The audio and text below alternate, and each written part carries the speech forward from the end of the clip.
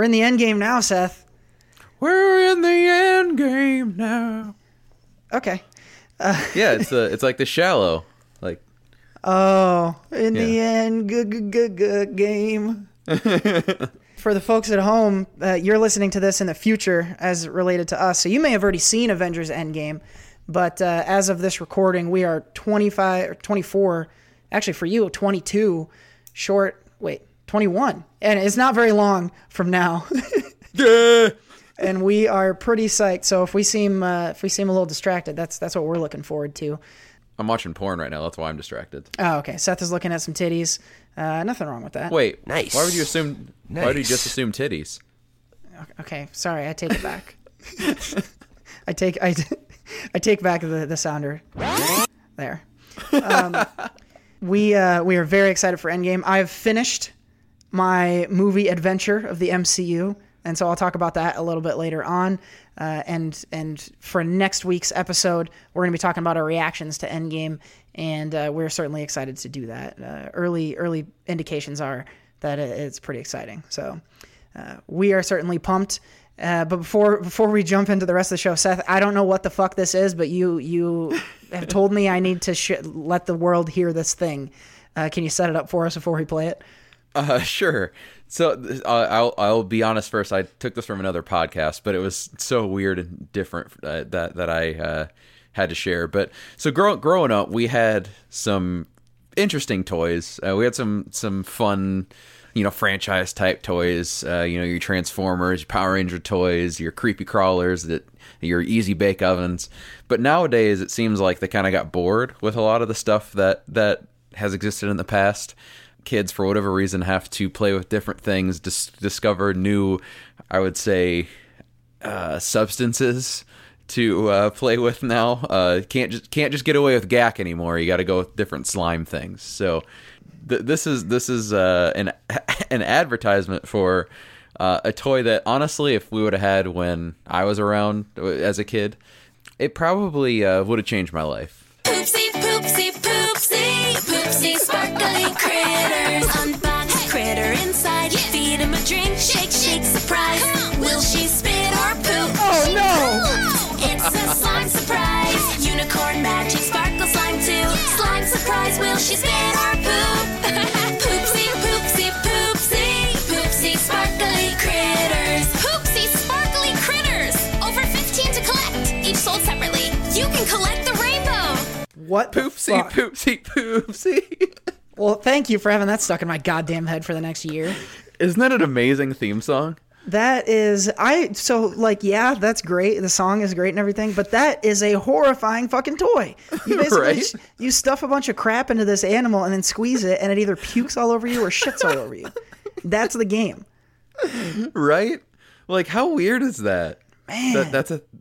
Now there's a ton of poop toys that are legitimate. Like, that's a commercial that's been on TV for kids. Like, there's other ones like that too. There's like the booger games. There's the poop games.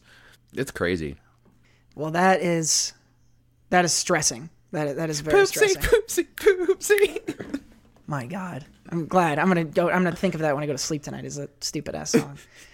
Oh my gosh. Well, we're off to a great start. It's episode 91 of the Showco Show. I didn't introduce this before, but you've already heard from Seth Ott today. This is, of course, the voice of Scarlett Johansson for the final week, and we are going to be going through our new release, Totally Not Rectal Anymore exam at the end of the show, so make sure you stay tuned for that, and I may be earning myself a new creative nickname for next month, but we shall see. Let's jump into the show. We got a lot to cover today, mostly in fact, entirely from movie and TV this week. But before we get into any of that, we got to start with Chic Tweets. I call you a punk.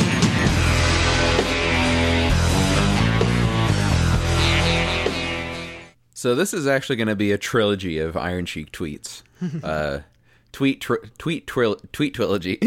Tweet trilogy. There we go. For whatever reason, Iron Sheik went on a tirade this week about William Shakespeare. Okay. Did something come out of William Shakespeare this week that I missed, or did just Iron Sheik go crazy and William Shakespeare for no reason? I don't know, but there's typically not a lot of new news coming out about old Bill, so I have no clue. Billy S. is not creating much news, huh? William Shakespeare is referenced multiple times here. The first one, William Shakespeare or the cheesecake or whatever the fuck your name is, go fuck yourself. Oh, of course, that makes total sense. Yeah. Again, has William Shakespeare ever been referred to as the cheesecake? Maybe it's because he's like Shakespeare is like a god, and cheesecake is God. Like that. That's true. I I support. So maybe he just didn't show his work. But I agree with where he landed, if that's the case. The sequel to the original Billy S. tweet is to be or not to be a jabroni. That is the question. That's true. This is more in line with what I expect from the Sheik, and I think that's a fair question. But finally, the coup de grace of the trilogy. Some are born great, some achieve greatness, and some have greatness upon them, but none of them ever be the Iron Sheik class. Iron Shakespeare. Oh my God. Is that actually what he said? Iron Shakespeare? Yeah. That is fucking great. Oh, I love it. Iron Shakespeare. That is fucking, I can't even make a tag on the end of that. That's just brilliant. That's A+ shit. This is why every single week we read your Sheik tweets, because of gems like that. I call you a punk.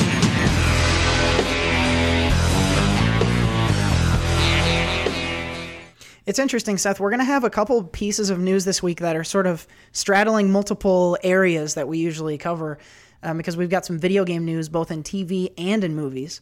Let's start with an exciting bit that I'm stoked to talk about here in TV. That's what she said.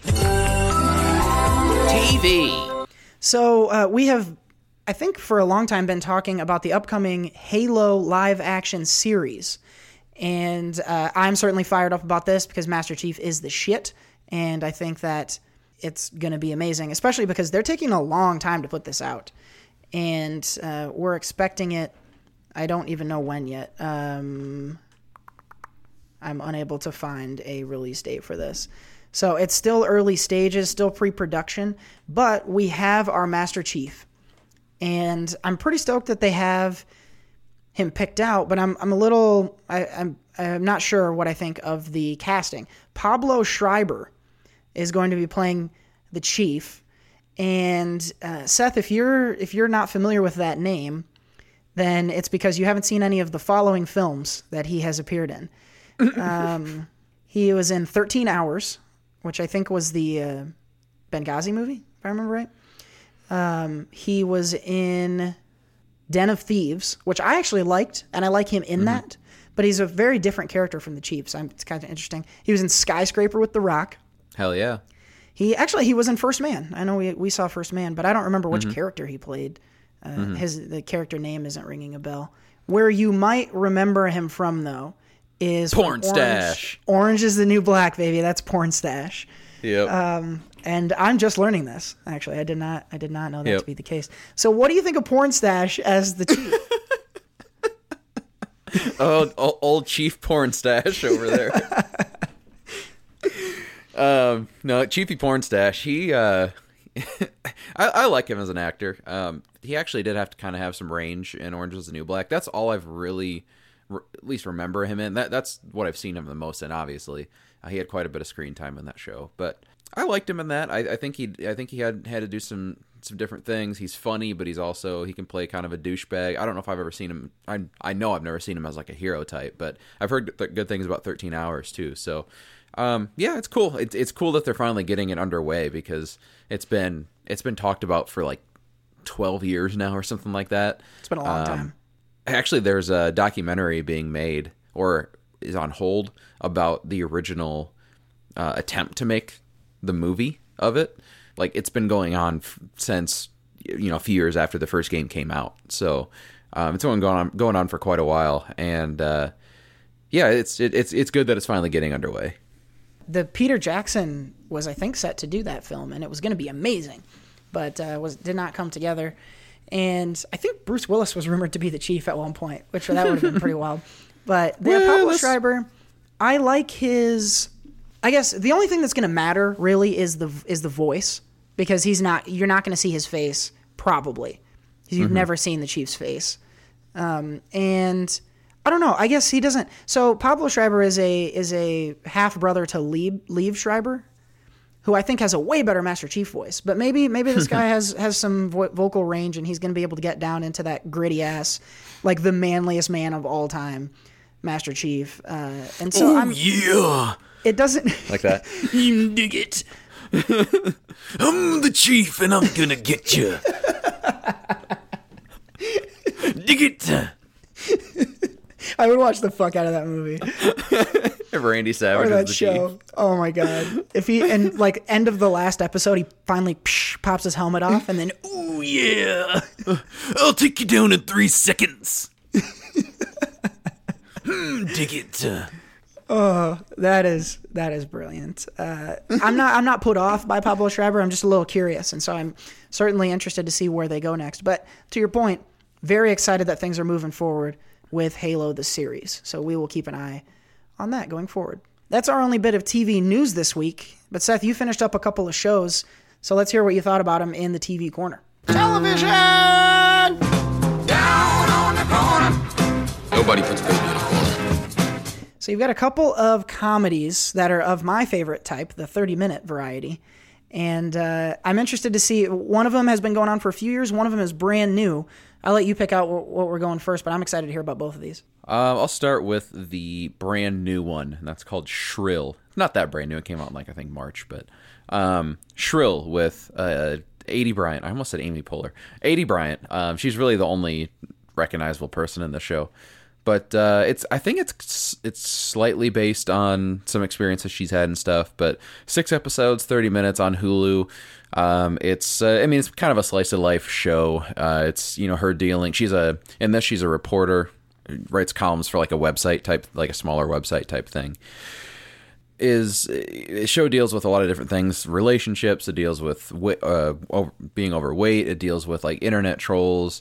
There's some the internet troll is kind of like an overarching thing in the show. It's kind of a funny payoff at the end with that, but yeah, it's just kind of what, like I said, kind of a slice of life type of thing. Aidy Bryant's the lead, of course. Her sense of humor is kind of fun in this. It's very like she plays off just like very. Like she's smart, knows what's going on, but like the way she's just everything's like very lighthearted and like quippy. Like she doesn't take a lot of things seriously, even though it's like a lot of serious shit's happening to her. So that kind of does make her likable in a lot of ways. But also at the same time, her character makes a lot of really stupid choices too, and choices where you'd be like, after you make them 2, 3, 4, 5 times, you're just like, you're fucking stupid. Stop it. So that gets kind of frustrating with her. I do like the supporting cast she has around her. Again, none of them are really recognizable, but she has like the idiot boyfriend, the lesbian roommate / best friend, the work friend who is like her work buddy. He's married and has a wife, but they're like very like they're like work husband, work wife type thing. So they kind of got like all that in there.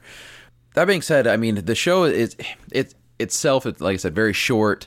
Very slice of life. So the characters do make some decisions that get very frustrating, especially Aidy Bryant's character.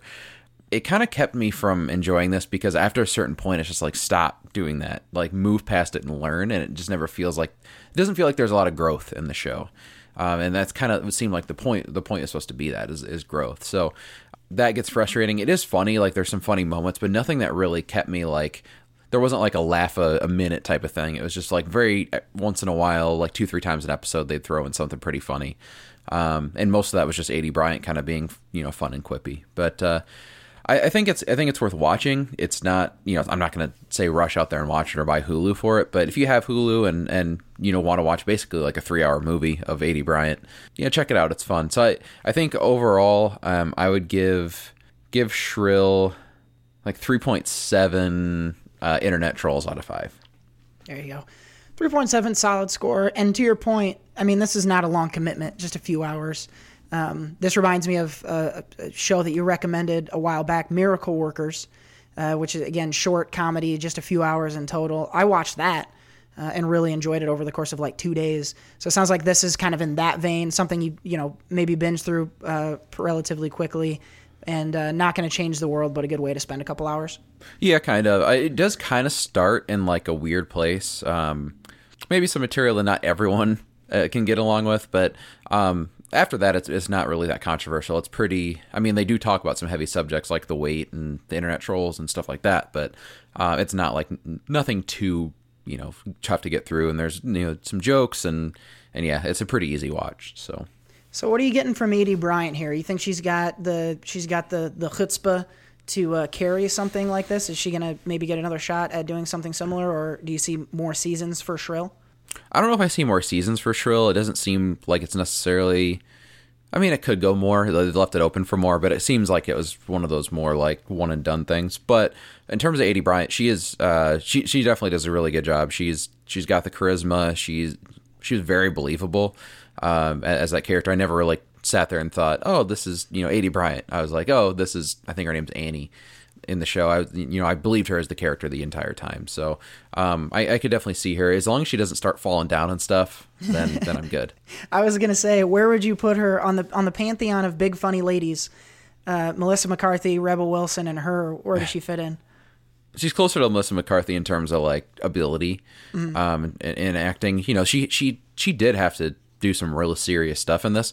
Now I can't say like, Melissa McCarthy's been doing this for a while and she's had a lot of different roles, so I can't say she's on the level of Melissa McCarthy yet, but I could see her getting there someday if she kept going, because she definitely does have to have some range in this show too. So, well, I'm glad to hear that the report is good on her. I love her on SNL, so I'm happy to hear that she does well in this. And this is a show that's on my list, and I'm glad that it's gotten your endorsement, at least at the 3.7 internet trolls out of 5. So I will keep it on my list. Don't forget, folks, let Seth know at Seth O'Water at SoCo Show Pod what you thought of Shrill, as well as what you thought of our next show, Seth. This one's a Netflix original. Sure is. It's a show that I've talked about, I think, since the beginning, or at least the second season I know I reviewed, but it's Santa Clarita Diet, which is the Drew Barrymore and Timothy Oliphant-led show where Drew Barrymore is a zombie, and they're kind of living in suburban house life. They're realtors. They have a daughter, just kind of they're in a traditional situation and not a traditional life. So this season 1 was kind of the setup with everything with the family and getting introduced and kind of learning some of the rules of the zombie stuff. Season 2 was a lot more kind of them dealing with it now and moving forward with it. And then season 3 is the first season that has like a kind of a roadblock in it. The main story of this one is that there's this Serbian group that is always out to kill zombies, and that's their main goal. And they have like, it's kind of set up in like a kind of like a cult in a way, but there's like different leaders of different sections of the country. In each city there's like a certain leader. It's kind of interesting if they set it up, but it's Joel is the name of Timothy Oliphant, and Joel and Sheila need to kind of try and avoid that. They're also dealing with still more of like the getting used to it. I mean, they're all, Sheila's in it now, and like she's fully zombie. She's got a system down of like killing people and killing bad people. She's always trying to kill like Nazis and criminals and wife beaters and stuff like that. Joel is now also dealing with the fact that she's going to live forever. She is proposing ideas for him, stuff like that. That's kind of they kind of have a fun dynamic throughout, because this season is much more like those two are off, and then their daughter and her friend who like been like best friends growing up, they're kind of off doing their thing. He's played by I don't know who the daughter's played by, but the friend is played by the kid from Vacation. He is absolutely hilarious. He is so funny. They also just throw like a lot of different like stuff in terms of like the zombie lore, because there's like a lore behind it. There's like this book that tells the story of how the zombies happen and how they can stop the like deterioration process and stuff like that. There's this funny little thing. So when they get turned into a zombie, they throw up, and they throw up this ball, and this ball ends up sprouting legs. And so they like, it's like a pet. They put it in an aquarium and call it Mr. Ball Legs. and so that's got like its little own thing in the show for a couple seasons. But this show it has a really amazing just rapport. Especially this season 3, they're super comfortable in their characters. They have a ton of chemistry together. Not, even though they're kind of apart, they do come together quite often too. Like the main stories are separate, but then they come together at points and reconvene. And just whether it be Joel and Sheila or the two kids or all four together, no matter when they're on a screen in some combination, it's great. This show, like from the opposite of Shrill, this show is like a laugh a minute. Like there's something funny that happens constantly, mostly revolving around the kid from Vacation. I don't know. It's hilarious. The timing is perfect. You also, though, like, you buy into these people, the chemistry they all have together, the way they know each other so well. It seems like, even though it's only been 3 seasons, it just seems like they know each other so well. I just genuinely laugh multiple times every episode, and there's only certain shows that do that for me, and like Brooklyn Nine-Nine's one. That's really the only one like on TV, because that's another one where characters, they know each other so well, and no matter who's on the screen together, they can create some sort of chemistry and rapport with each other, and they each have their own distinct rapport too, which is cool. Santa Clarita Diet is a show that I just was binging constantly, and I loved watching every single episode. I was looking forward to watching the next episode because I knew I'd get something great out of it every single time. I can still remember, I finished it like a week ago. There's just certain things that I think about still makes me laugh, certain moments. It's great. The writing is incredible in this show. In terms of like the story though, like they do a good job in this season of adding in some characters that fit in well with the family when they are apart.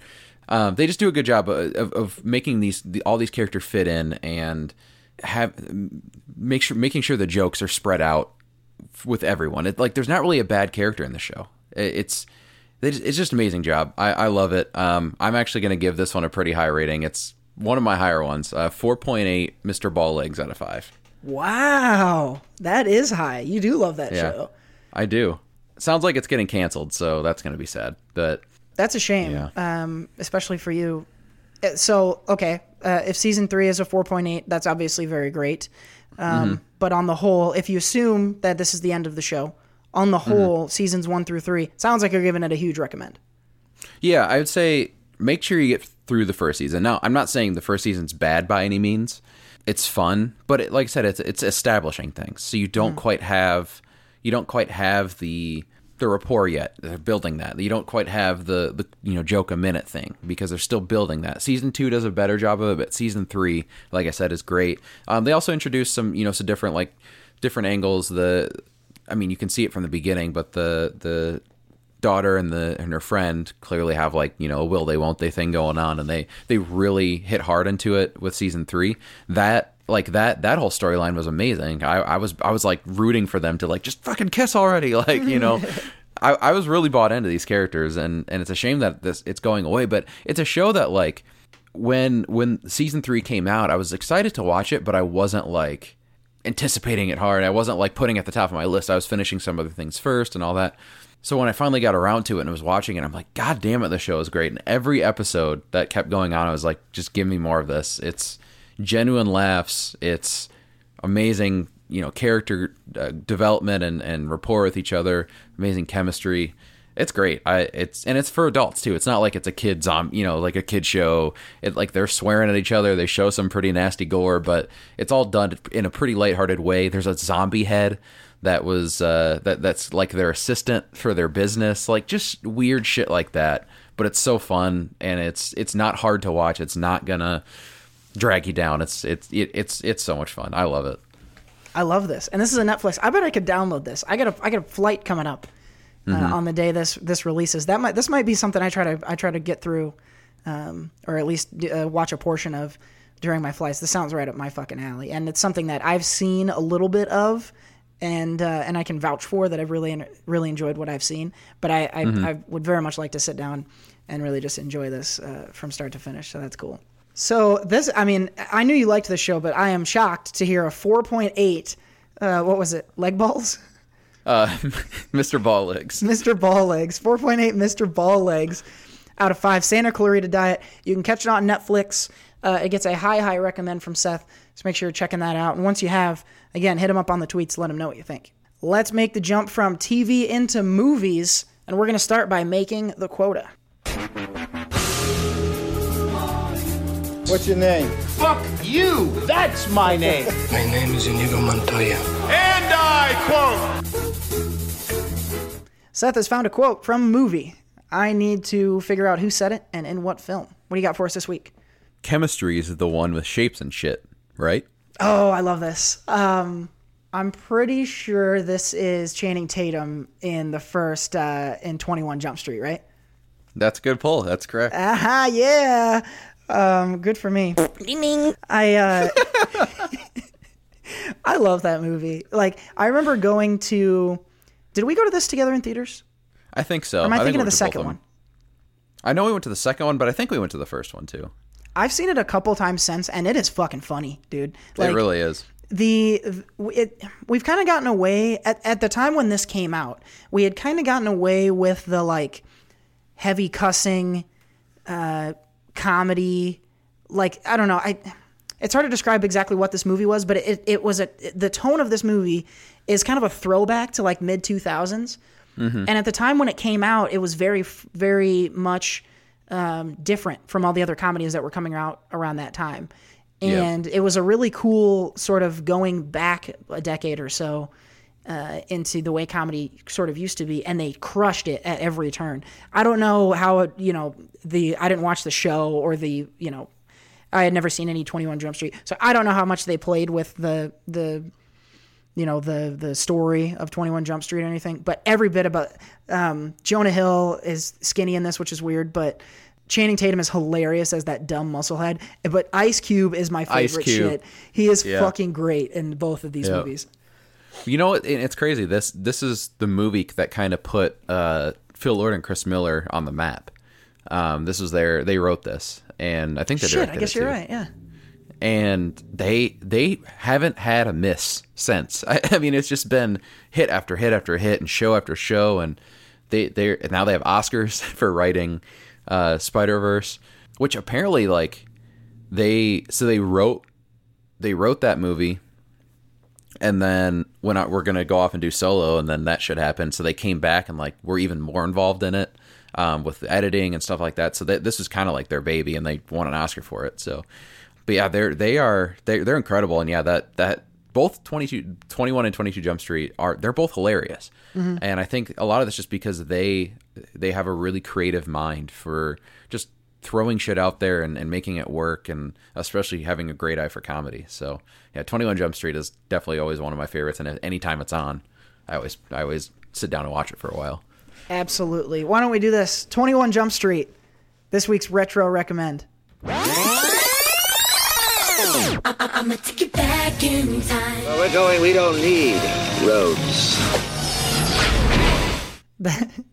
I got the quote really quickly, but that's a funny chemistry zone with the shapes and shit, right? Like, that's fucking, that in and of itself is. And then when he does he writes a bunch of, he's high and he's science bitch, and he throws his marker and he hasn't written anything. All that stuff about Channing Tatum being stupid works for me. I love it. He's so good. All right. 21 Jump Street this week in making the quota. What's your name? Fuck you! That's my name! My name is Inigo Montoya. And I quote! Man, we are cruising through this show, which is good for me because I'm trying to make an advanced showing of the long shot. Or just long shot. Yeah, quit doing you've done that constantly. that's every time I want to slap you. So let's keep the shit rolling, and we have some pieces of movie news that I think you're going to be pretty stoked about. At least one of them. Here we go. Quiet on the set. Can we please have quiet on the set? Movies. So let's start here. Big news out of the Oscars today.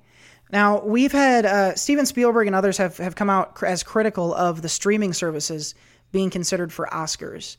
And as of right now, folks may know that the way films like Roma can get considered for Oscars is by having a short run of a week. I think it's 1 week in theaters, specifically theaters in this one part of LA County. And there was a proposal this year to change the rules for the Oscars to make that, instead of a 1-week run, it had to have a 4-week run. And the Oscars came out today with their new rules for the next year's Oscars, and they did not make that change. So the 1-week theater run is still in effect. And effectively what this does, Seth, is it shows that the Oscars are in favor of keeping Netflix, Hulu, Amazon in the running for some of these Oscars, which I think is the good move and the right move. That's my opinion. Steven Spielberg would disagree. Where are you on this? I mean, it's definitely the right move. If they want the Oscars to have more ratings, they would be dumb to make it be, because they would put it would be in the theater for 4 weeks instead of 1, but it would be in, like I said, LA and New York, Chicago, like bigger markets, but 1 theater, 2 theaters, like that type of thing. That's people, the general public aren't going to go see that. But if a movie's on Netflix that's nominated for an Oscar, they're more than likely going to watch that because they have Netflix and it's a movie, it has buzz, it's free, people can watch it on their couch. They're going to watch it. That also in turn gets people to watch the Oscars because this year's Oscars I think they were the highest rated, at least in the last 10 years or something like that.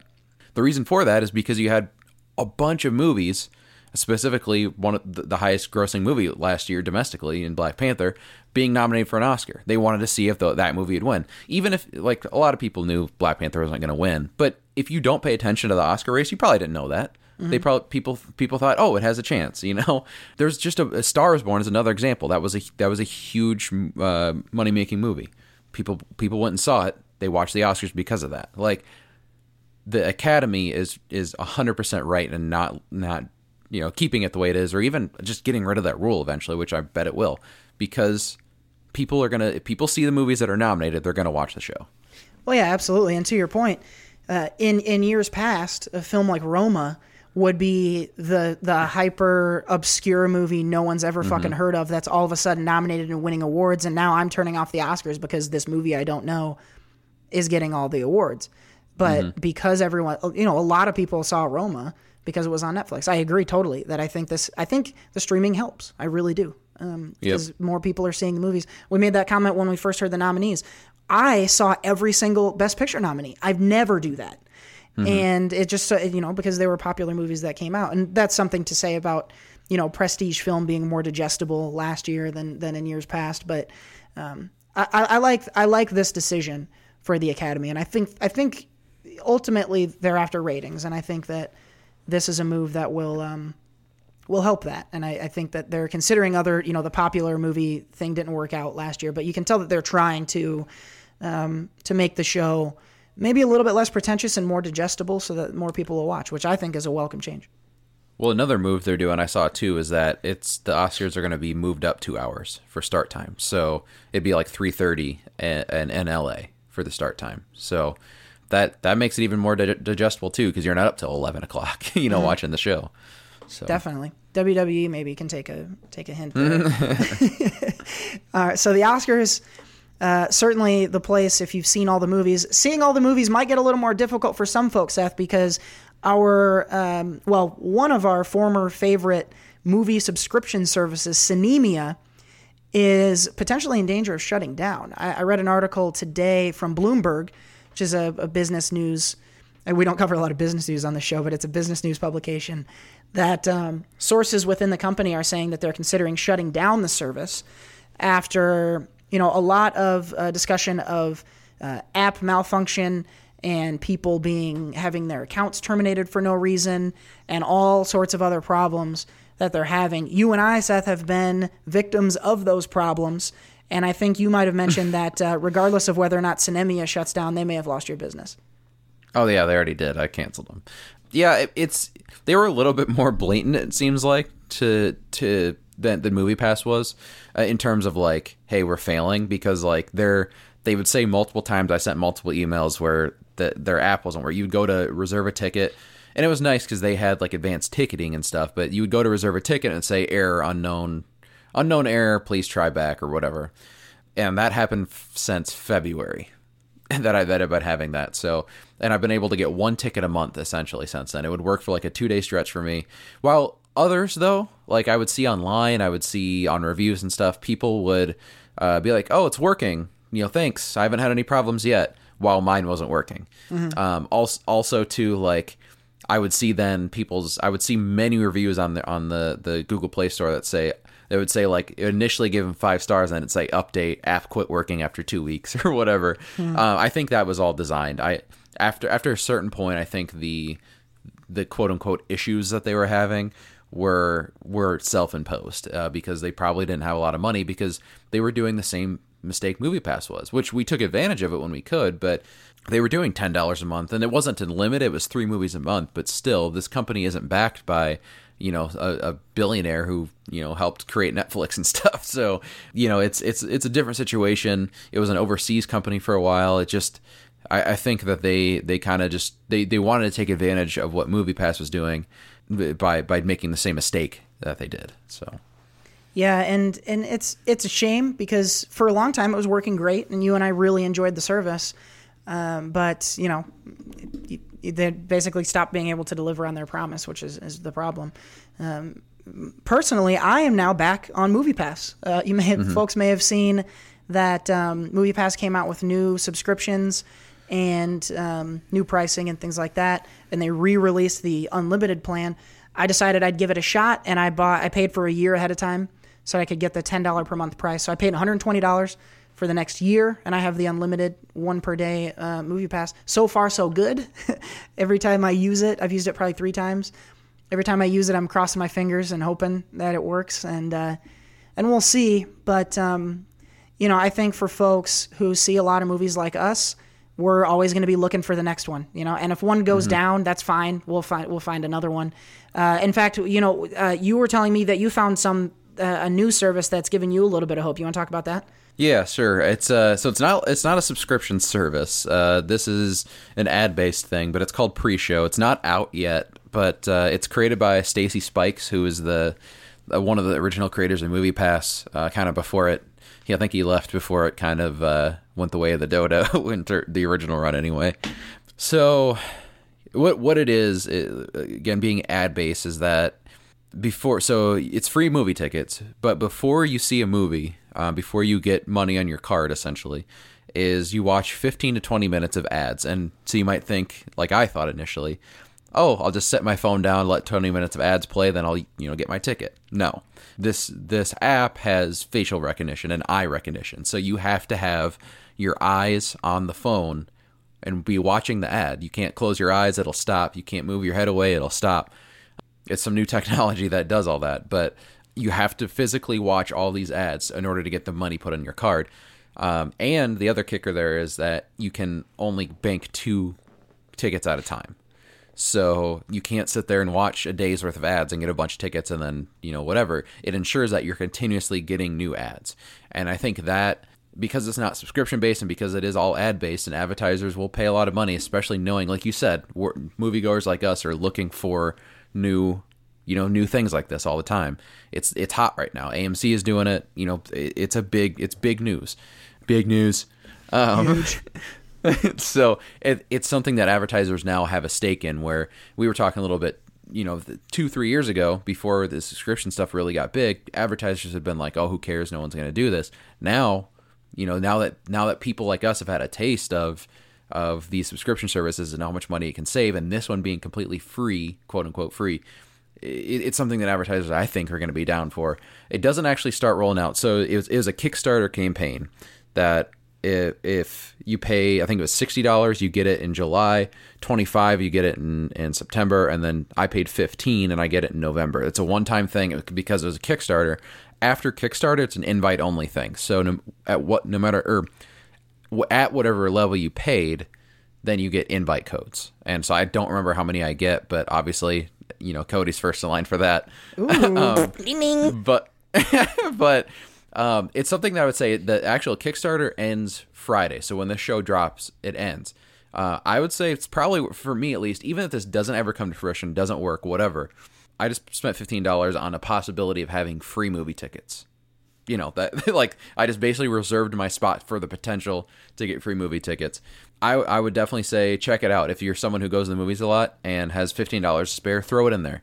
He doesn't need the money. Like the Kickstarter thing wasn't the original goal is $10,000. It's up like 40 some thousand now. I think there's like maybe 15,000 people signed up right now, something like that. He didn't need the money to do this. He already has the money. He's a multimillionaire. This is just to get people in for people who love movies. And so I think this is something that has a little bit more of a base to it, and I think it's probably definitely the right time for it. I hope it works, obviously, because I would love free movie tickets, and I will definitely watch 20 minutes of ads for a free movie ticket. I do that before I go to a movie anyway. So, that's what the other thing I said too is like you'll put your preferences in, you'll put the movies you've seen in there, and it'll kind of direct ads based off that stuff, which is again another reason that advertisers would want to do this, because if it's dudes wanting to go see John Wick, for example, you're probably going to get some like Gillette ads because it's mostly dudes going to see that, stuff like that. Just because I like John Wick doesn't mean I have to shave. All right. So yeah, it just makes a ton of sense overall. They have the technology to do it now. It's the right time. And I think advertisers are going to be way more on board than something like a Movie Pass where it's subscription based and you're losing money. The whole model is to lose money on your tickets. This one isn't to lose money. They're getting money off advertisers and then using that money to fund themselves and then also fund movie tickets. So I think it's cool. I think it makes a lot of sense. If you have $15 to spare and it's Friday, I would say sign up and give it a shot. Maybe split it with someone so that you can do the invite codes or whatever. But I think it's cool. It's a great pitch. And if you weren't going to invite me, I would do it myself. But we're going to link to the Kickstarter. You only have today as this is released to try this out. So if you're listening on the day of release on Friday the 26th, then give that a look and let us know. If you're not doing it, let us know what your thoughts are. Are you willing to trade watching these ads for free shit? Seth and I are. I think so. And as it relates to that facial technology, I used to have a Samsung phone that had that. The way that it used it, though, was if you looked away, it would pause your YouTube video. And this was 4 or 5 years ago, and it worked fine for that. So it'll work, I think. The app will work just fine. So hopefully the functionality is there. It seems like they've had a chance to learn from a lot of mistakes of other companies, and so I'm hopeful. I will keep my fingers crossed that this is something that succeeds, because certainly you and I will benefit. 100%. So let's get to the piece of movie news that I know, Seth, you're going to be excited about. You were a big fan of 2018's God of War, which was a big winner at the Game Awards last year for the PS4 Game of the Year and a whole bunch of other stuff, I think. We're going to get even more God of War dosage coming later this year in the form of a documentary about the making of that game. It's going to be called Raising Kratos. Huh. And yeah, it's a documentary of the making of 2018's God of War. And I didn't play that game, but this seems like it could be very cool. We don't often get a look behind the scenes of how video games are made. So I am super charged up, even though I'm not a fan of the game, but I'm assuming that is something that you're definitely going to keep an eye on. Yeah, I'll watch that for sure. I've been on a kind of a documentary kick lately anyway, so I'm always looking for some, especially stuff that I'm interested in or have a background in. I actually know a little bit kind of about the story behind this too. I think I mentioned before I had a friend who I worked with a couple of years ago who she had a friend that was working on the game, so I know a little bit, but I know it's been in development for many years, so I bet there's a lot to go through, a lot of footage. The creator of the game too, Cory Barlog, director of the game. He's a really interesting dude. I've heard him in a bunch of interviews. He has a ton of passion for it, so it'll be cool to see. I've watched a few small little makings of different games and stuff, and seeing how much work and passion people put into this stuff, and like when it finally comes out, just kind of the release that everyone has and like the enjoyment and stuff. So I think especially a game as big as God of War, it'd be interesting to watch. Yeah, this is they've been working on the documentary for 3 years, along with the tail end of production, and it's going to be released on PlayStation's YouTube channel. So everyone is going to get a chance to watch this. I don't see a release date in this article, but I will certainly post the trailer in the description box, so make sure you're checking that out. Raising Kratos, I think, could be very, very cool. I don't know, maybe, well, it won't have like a feature. I don't know if it's eligible for like Oscars or whatever, but I think this is something that a lot of folks are going to be excited about and a lot of folks are going to watch, and I hope it's awesome. All right, that's it for movie news this week. Let's check in on my MCU big ol' movie adventure. I'm really going to have to come up with a sounder for this segment because that's just way too short for me to switch gears. I watched Phase 3 of the Marvel Cinematic Universe over the past week, and I think I think some of the best shit is in Phase 3 on a standalone movie by movie basis. We have here Captain America: Civil War, which Civil War, I love Civil War, and I've heard a lot of people like push back and say like Civil War is not as good as everyone thinks it is. It's just really flashy with all the heroes fighting. But like, I disagree. I think it's very cool, and it's a well thought out movie, and it's got some cool themes that I really enjoy. So I like Civil War. I don't know why people are like, oh, you're just dumb if you like Civil War. I think that's dumb. We had spinning off of Civil War. We had Black Panther, of course, and Spider-Man: Homecoming. They're very high on my list of Marvel movies, and those two movies, probably my two favorite characters in the MCU, and I don't think I'm alone in that. Certainly, big time welcome additions to Phase 3. Ant-Man and the Wasp is a weak spot in this one. It's just decent. Like when we originally watched it, I was highly disappointed. I really didn't like it, and I like it a little more the next time I watched it. But it really just doesn't do anything. There's not a point. Mm-hmm. All it does is bring Michelle Pfeiffer out of the quantum realm, and here's what I'll say: it does give some quantum realm. It sets up some quantum realm stuff that I think could potentially be important for the movie that we're all seeing this weekend. But other than that, really just doesn't do much. Paul Rudd is super fucking charming, but that only goes so far. Doctor Strange is a movie that I really enjoyed this time around. I didn't care much about it the first time I saw it, but going back to it, I think that the way they do combat, the way Doctor Strange fights is awesome to me. Mm-hmm. And that was a highlight in Infinity War, was his fight with Thanos. And the way he'll do like a couple hand motions, and then he'll do like a huh and do a pose, and then he'll have like some, those light shields or like daggers or something will come out of his hands. And the way Benedict Cumberbatch does that physically is very fucking cool, because he puts some stank on it when he fires those things up, and it's super cool. And it's a trip, certainly, to watch. Visually, very cool. And they did a really good job visually with this, with all the effects that they had to do. And I like Benedict Cumberbatch a lot. I think he is a good fit for Doctor Strange. So I definitely liked that one a lot more this time. I'm trying to make sure. Oh, Thor Ragnarok, dude. Thor Ragnarok is so fucking good. It's so good. It is so good. It's so funny.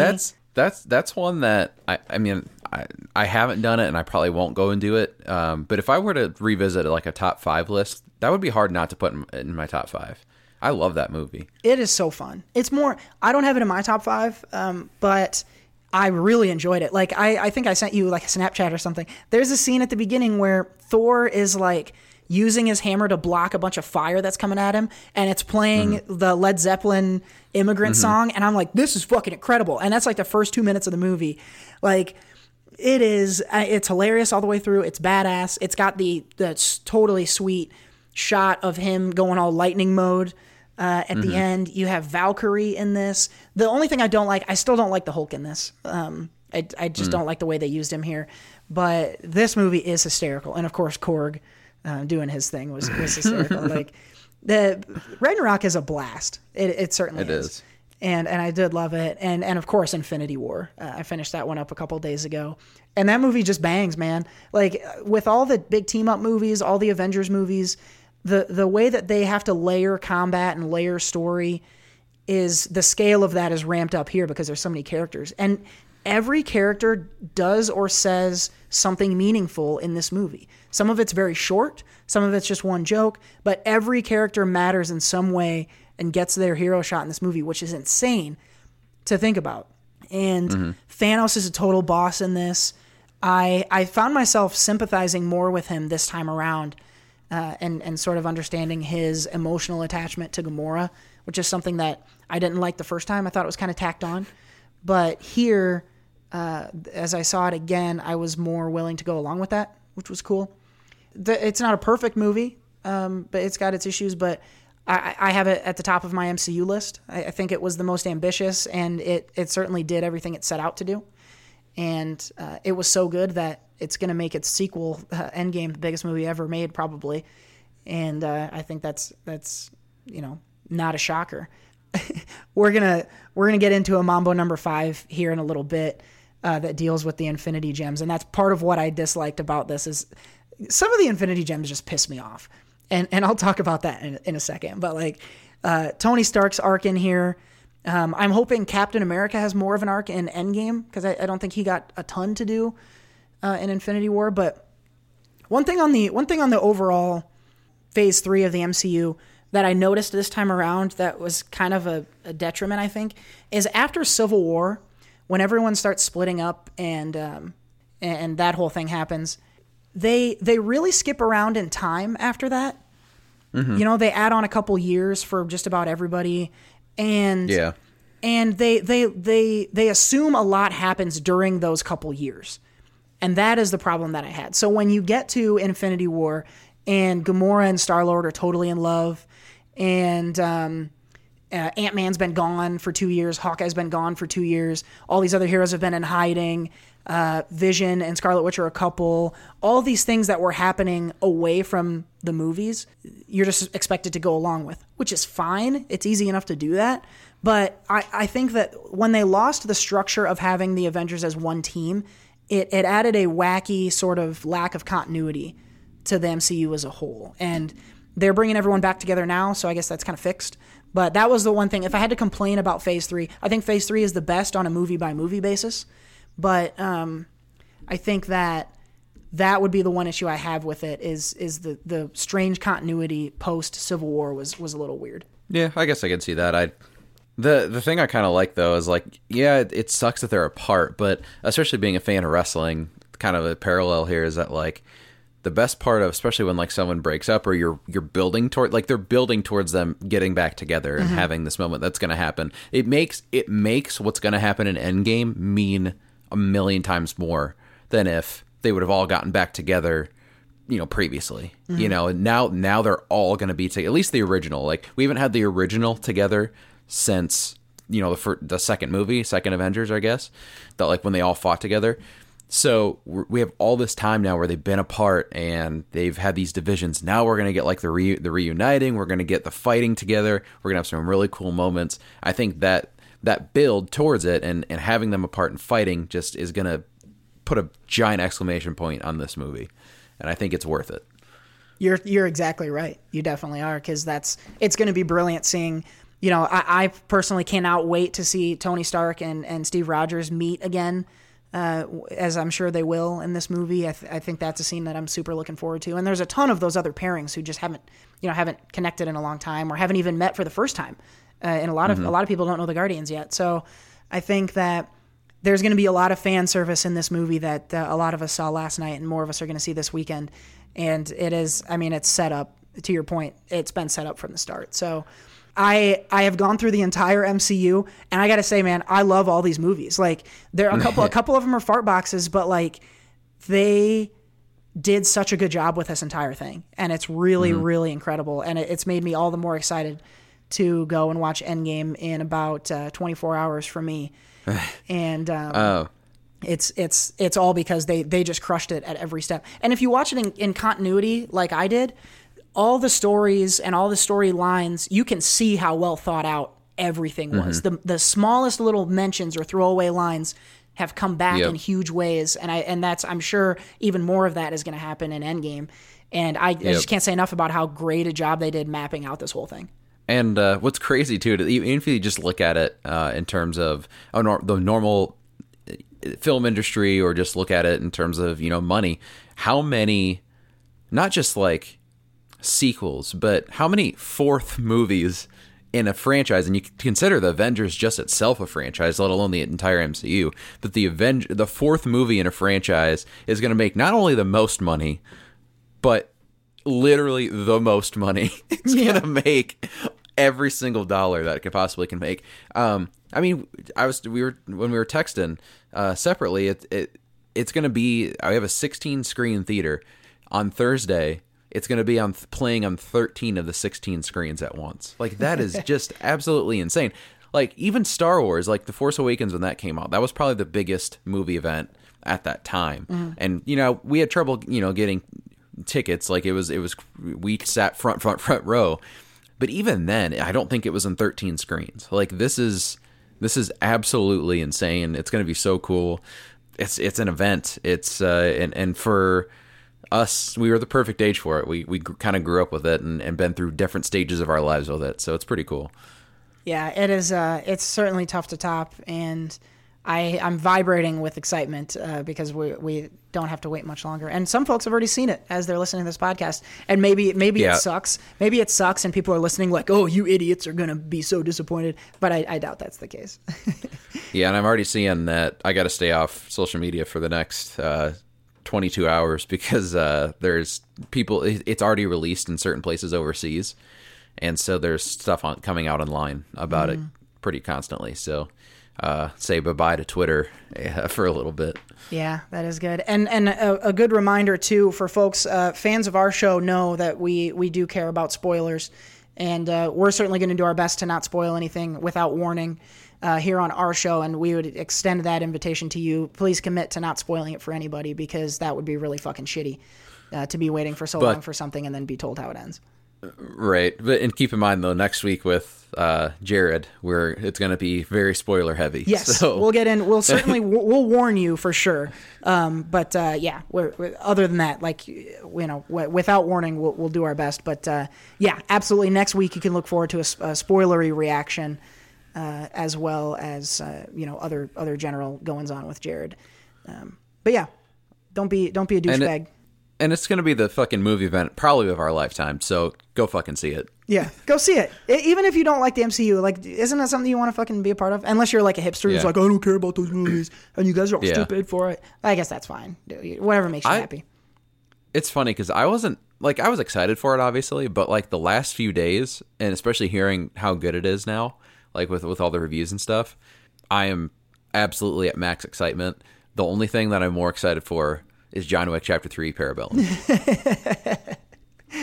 Oh my gosh. Yeah, John Wick not far away either. We may come back to John Wick later on in the show.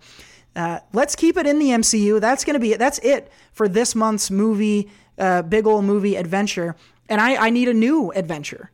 So give me a topic, give me a genre, give me an actor, a director. I got one. Seth's got one in mind, and we'll talk about it after the show. I don't know what it is, but we'll talk about it later. And next week, I will reveal my new choice for next month's edition of Cody's Big Ol' Movie Adventure, and we'll keep that rolling. Please, no more 20 movie deep topics because that was exhausting.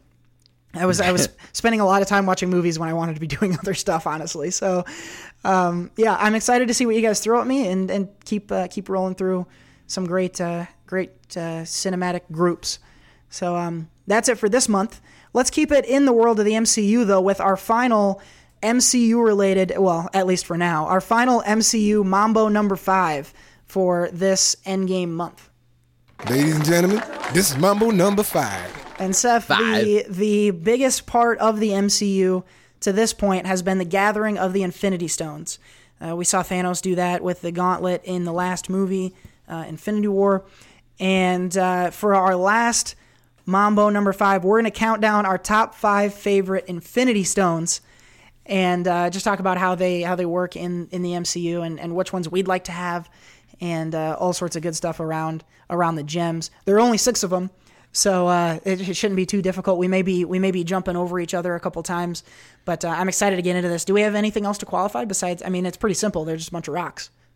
Yeah, nothing else to qualify, but I do want to read off some of the powers for them first because they can be. They do have some powers that maybe not be 100% clear. So I do want to read those off just really quick. Then I have a Wikipedia up for that. Ooh. So. The Soul Stone, which is the orange in the MCU, allows the user to steal, control, manipulate, and alter living and dead souls.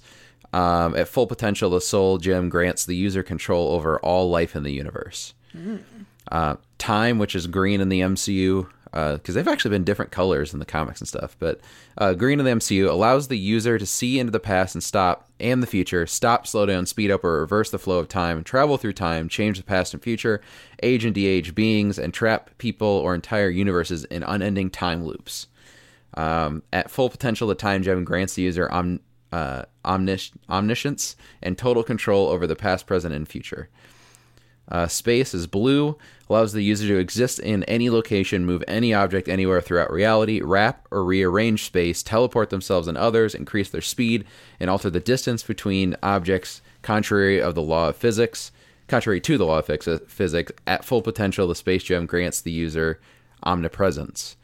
Mind is yellow, allows the user to enhance their mental and psionic, abilities and access the thoughts and dreams of other beings at full potential when backed with the power gem. So the power gem is obviously powerful. The mind gem can access all minds in existence simultaneously. The mind gem is also a manifestation of the universal subconscious. Reality is red, allows the user to fulfill their wishes even if the wish is in direct contradiction with scientific laws, and do things that would normally be impossible, and create any type of alternate reality the user wishes. At full potential, the reality gem allows the user to alter reality on a universal scale. And then power, which is purple, allows the user to access and manipulate all forms of energy, enhance their physical strength and durability, enhance any superhuman ability, and boost the effects of the other 5 gems. At full potential, the power gem grants the user omnipotence. You got to be potent. Lot of implications there. As you're talking, I'm thinking, ooh, I wonder how they'll use that in Endgame. And I want to not do a lot of speculating, but we'll talk kind of retroactively about what we've already seen in the MCU. And I'm excited to count these down because I've got some passionate thoughts about a couple of them. Number 5. Okay, so my number 5. This is a funny one since there are only 6. The 6th place one was basically me being like, "Fuck you, I hate that one." And I'll leave that one kind of a mystery. But my number 5 is one that I don't like very much either, and it's the power gem. That's also my number 5. Okay, good. So the power gem, like, it's just really, I know that we know what it does, but it's just like vague and lame. Like you punch harder. And so I don't care much about it. And the way they used it in Guardians of the Galaxy, where all you had to do was touch it to the planet and it killed everything, I thought was just a really dumb use of it. And I just wasn't, it just never turned me on. And then he got it off screen in Infinity War. He just showed up with it. So I was like, I don't know. They just didn't really, power just seems like the one that was kind of just, well, one of a couple that was just kind of like, yeah, it's there. It does its thing.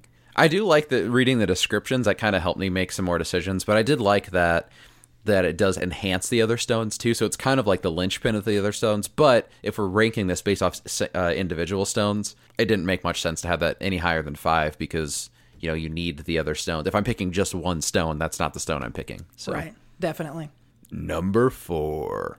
I think it would be a cool one to have, but I think the way they've used it in the MCU is kind of and it's the reality gem. That's my that's another one up ahead for me. Kick the can. Okay, we'll kick that one. Let's go to your 4. My number 4 is the Soul Stone. Okay. So this is the one, I'm not kicking the can. This is the one that I fucked off and left off my list. And I'll tell you why, but tell me why you liked it first. I like it a little bit more, especially reading through the description, is that you can manipulate all life. Basically, like, you know, you could kill someone out of, you know, just like in the movie, snap your fingers and everyone disappears. You can manipulate the dead, the living, bring people back. You know, if someone tries coming up to you, you just fucking, oh, you're dead. You know, so it's pretty powerful. It's like one, I don't want to kill people, obviously, but it'd be cool to bring people back. If I wanted to have like fucking Prince perform Purple Rain in front of me, I could be like, there you are, Prince, and then Purple Rain is performed, and then I kill him again. What an interesting like way to use your of all the shit you could do. I want to hear Purple Rain. I mean, cool. Well, you could do that though. I mean, It's not like that's just like what I try to think out of the box of this stuff, because like you said, all of the stones really haven't been used very well. Right. They've been kind of more of a symbol of power than they are like, you know, obviously like Thanos creates portals and snaps, you know, gets rid of people, whatever. But none of them have been used singularly in a really cool way. So that's why that's why I'm trying to think out of the box. And like I said, power really only has one thing, but soul, you can kind of do different things. You could end life, you could create life, you could, like I said, summon Prince if you wanted to. And you'd eventually get there. Like if you had all the soul powers, you'd get bored with, like, you know, killing all the Packers fans or something. Like that would get boring, and eventually you'd get to shit like, oh, I'd rather, instead of listening to my stereo, have fucking Prince here. So yeah, you'd eventually get to stuff like that. That'd be fun. Why do you hate the Soul Stone then? I hate the Soul Stone because we don't know what it In the MCU, I know we read the description and that's awesome. I know more now having heard that, but it doesn't. We don't know what it fucking does, and for some reason it acts differently. The whole thing about having to go to Vormir and throw Gamora off the cliff, like I don't get why that is. And it I guess it's because the Soul Stone thinks it's so fucking cool that it has to have special rules, and I don't like pretentious Infinity Gems. And I think just in the especially in the MCU, it's just so like I don't know. It's just so like vague. And, I don't like pretentious Infinity Gems. It thinks it's such hot shit. Yeah, I'm waving my finger around too. You better fucking believe that. And I don't know. It's in the MCU. It's been not used. Some of these other ones were used poorly, but it's just not been used. So that's why I didn't like it. Number 3. I had the Mind Stone at number 3. Wait a second. I do not have that one. Ooh, you left the Mind Stone off. Okay. I did. I like the Mind Stone because I value, like, if I could have omniscience and just know everything, that would be one of the powers I would definitely want. And the Mind Stone lets you do that. I think that being, like, that's pretty much it. Just like knowing everything would be fucking awesome. And then it has the added ability of making you Professor X, and you can look in people's brains and stuff. And I think that's really cool. And there's not a lot more other than that, but like those two things specifically would be all I ever needed. Like I could just be hella smart and read people's thoughts, and that'd be fucking sweet. Yeah, I like it. I just like some of the other ones more. So sure. You didn't take the same approach of having a cussing match at the one you left off the top 5. No.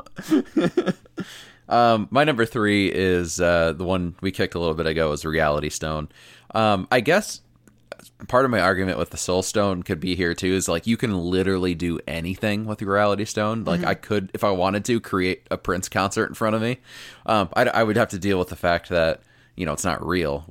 Whereas, like, I'm actually getting Prince's soul. That's the thing. But it is, yeah, it's true.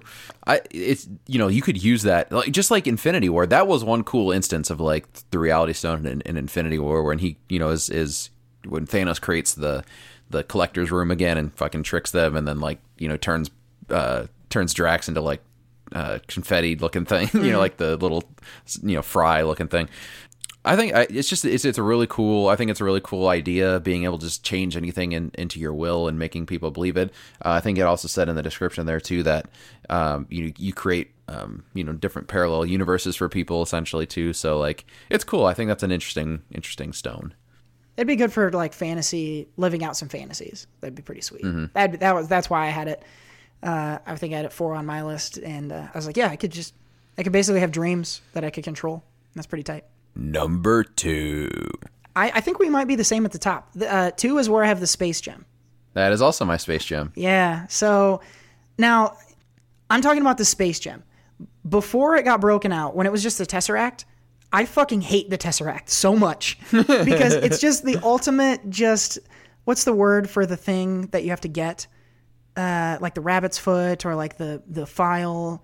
There's a word for MacGuffin. It's just the ultimate MacGuffin that just does whatever. And for a long time, the Tesseract, like, I don't know. At times it seemed like they didn't know or care that it was a Space Gem, and it was just doing other stuff. Like, why should the Space Gem power an engine in Captain Marvel? I don't get that.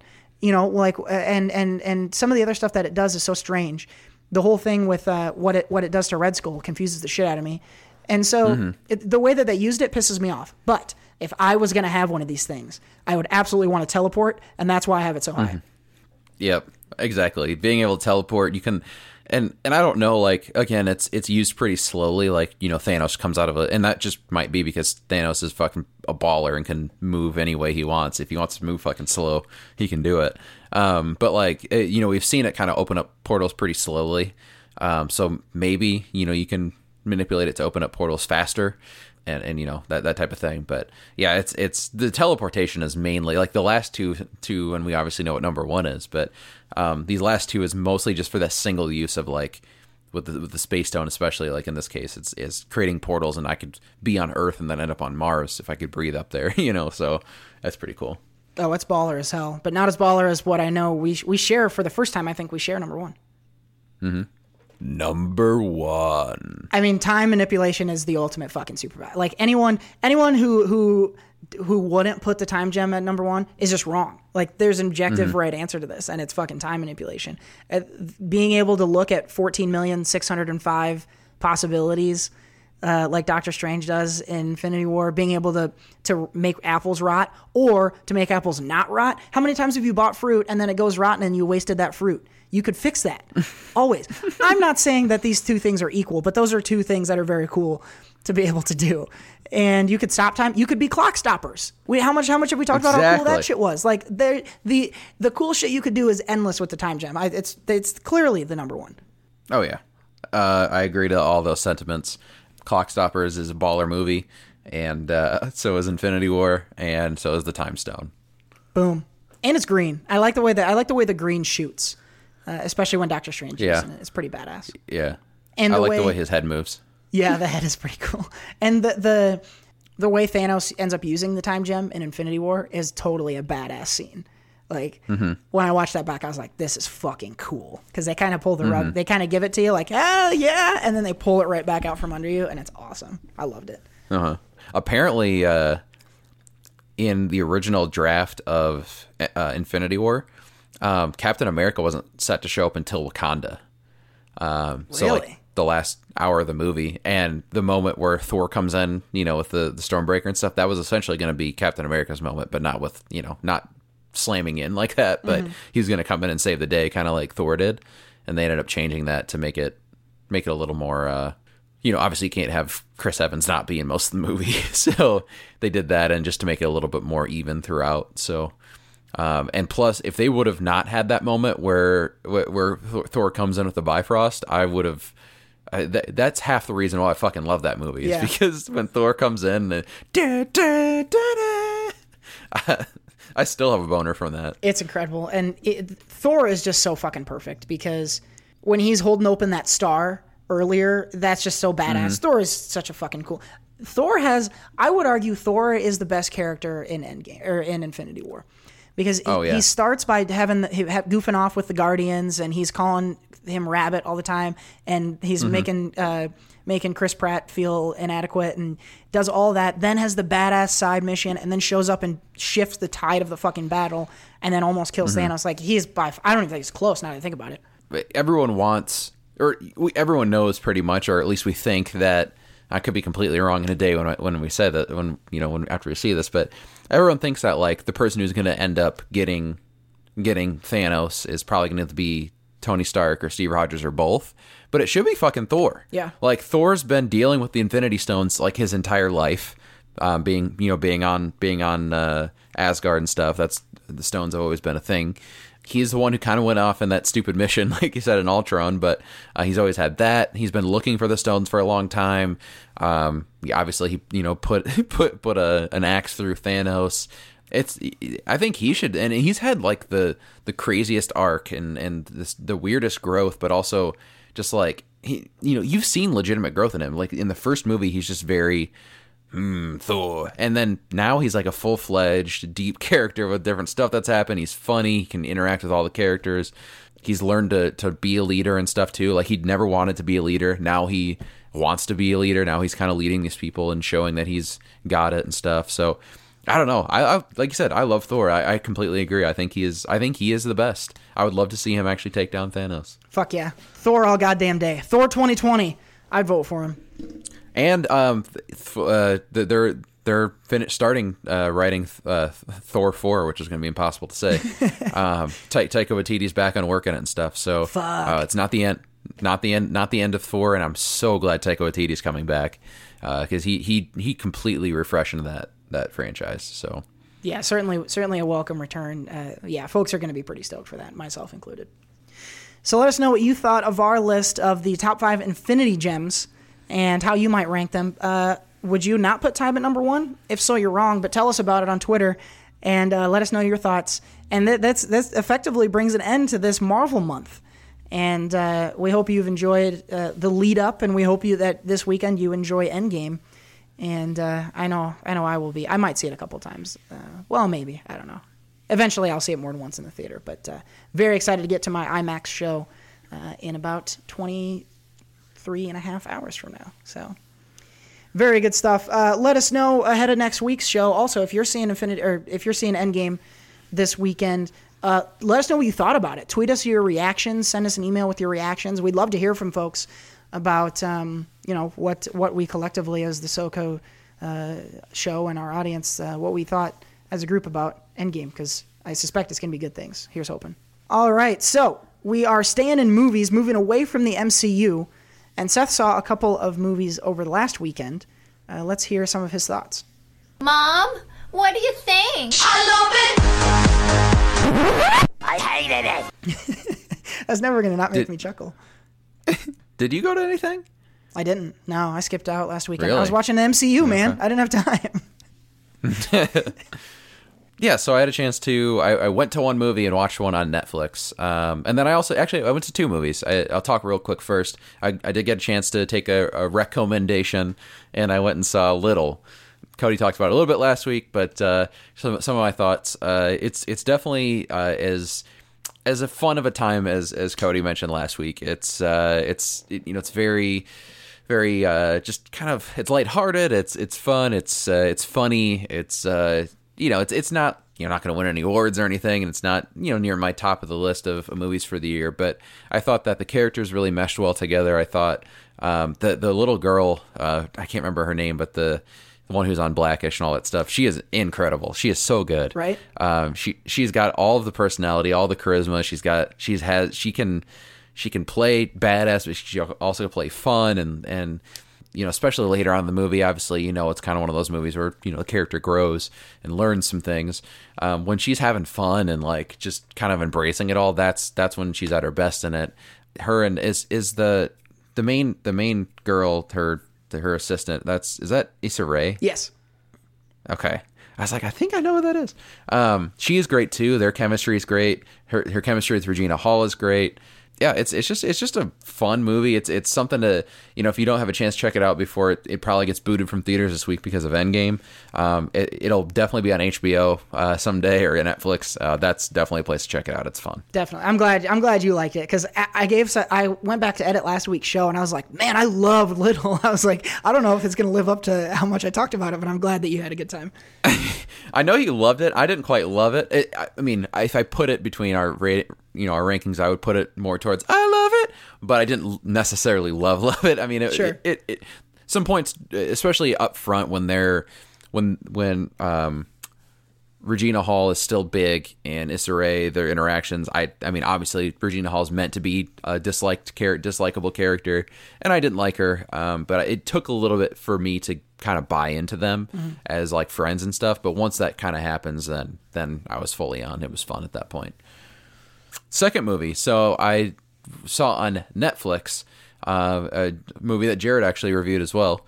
At Jared Buckendahl. There you go. I was a little slow to the punch there. You got me slipping.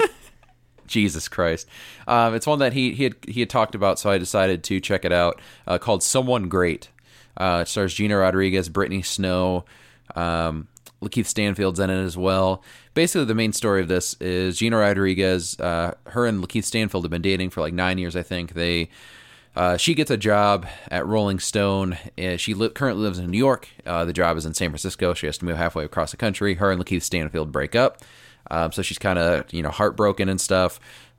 She wants to go kind of have, because she has to leave in a week to go to San Francisco. So she wants to have, one last night with her girls, Brittany Snow. And I don't know who the other actress is, but she's great. She plays her and Brittany Snow to live together. Gina Rodriguez lives in a separate place, but they're all like three best friends from college.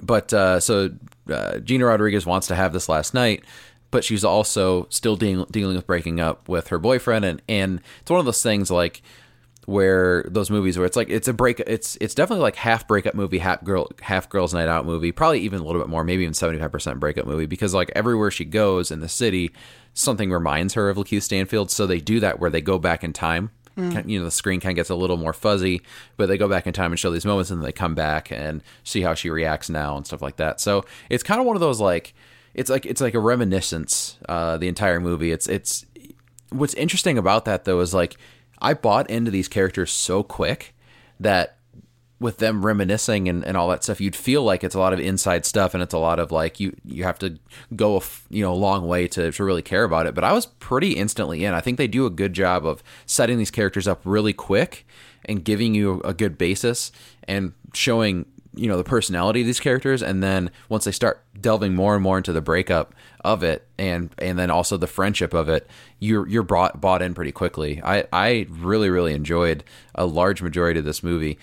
I thought that along with buying into Lakeith Stanfield and Gina Rodriguez as a couple, I really bought into the friendship with Brittany Snow, and I don't know the actress's name, but I bought into them being friends since college, and I think part of this too I related to a little bit because it was like it kind of reminded me of with you moving out, like you were Gina Rodriguez, and so we were I'm Gina Rodriguez. And so they were having, their kind of last hurrah, kind of like we did before you left, did, some of the things we did in Cedar Rapids. Same thing here. So I think that part of it is why I bought into it quite a bit. I had recently, gone through some of those same things. So it was just cool. It was just a really enjoyable time. I think it's one of those that like you can put in there with a breakup movie because it's sad, but it's also hopeful. There's a lot of hope in it too. So they do a good job of mixing all this together because it could be a lot, but they're also very congruent with each other. They all make sense together. So I just really enjoyed the movie. It's an easy watch. It's not going to kill you. I mean, there's some moments that you might tear up a little bit, but it's nothing that is going to really put you down for a day or anything like that. They do a good job of making it feel hopeful. So I would definitely, have on this side as well. I love it on this one. You're so good at that. No, I'm excited to try this movie out. I think this might be another thing that I download for the planes because this sounds right up my alley. I love a feel good rom com as much as the next person. So well, it's not a rom com though. It's more of a. I would say it's more of a. It's because the stuff with her and Lakeith Stanfield, it's not funny. I mean, there's some happy moments, but. It's not like meant to play for laughs. The laughs are with her and her girls. So that's more of like I would, in terms of the style, I'd put more of it like a buddy comedy drama, not drama, but buddy comedy type thing. But the romance part of it, I would say, is a little bit more serious for the most part. Okay, well, I still dig it, and yeah, I like a good girl power movie too. So I'm gonna check this out. I'm gonna put this on my list of Netflix downloads for the plane. Well, this final movie you can't put on downloads because it's only in theaters right now. But it's one that if you were to do it, I would definitely recommend. It's called Teen Spirit. It stars Elle Fanning, sister to Dakota Fanning, the Fanning fam, as they like to be called. Are you a fan? Are you a Fanning fan? I'm a fan. Wow. After this movie, I am anyway. So yeah, the Teen Spirit. It takes place in England, or not England. I guess I think Ireland in this, but it's UK. So. Elle Fanning plays Violet Valesky, I think is her last name. She lives in like a house with her mom, very poor, doesn't have a lot of money. She is still in high school. She is like basically trying to help support the family when she's not in school. She's working as a waitress, but then she also does sneak off without her mother knowing to sing. Her passion is singing. She loves singing. And so she goes to a bar.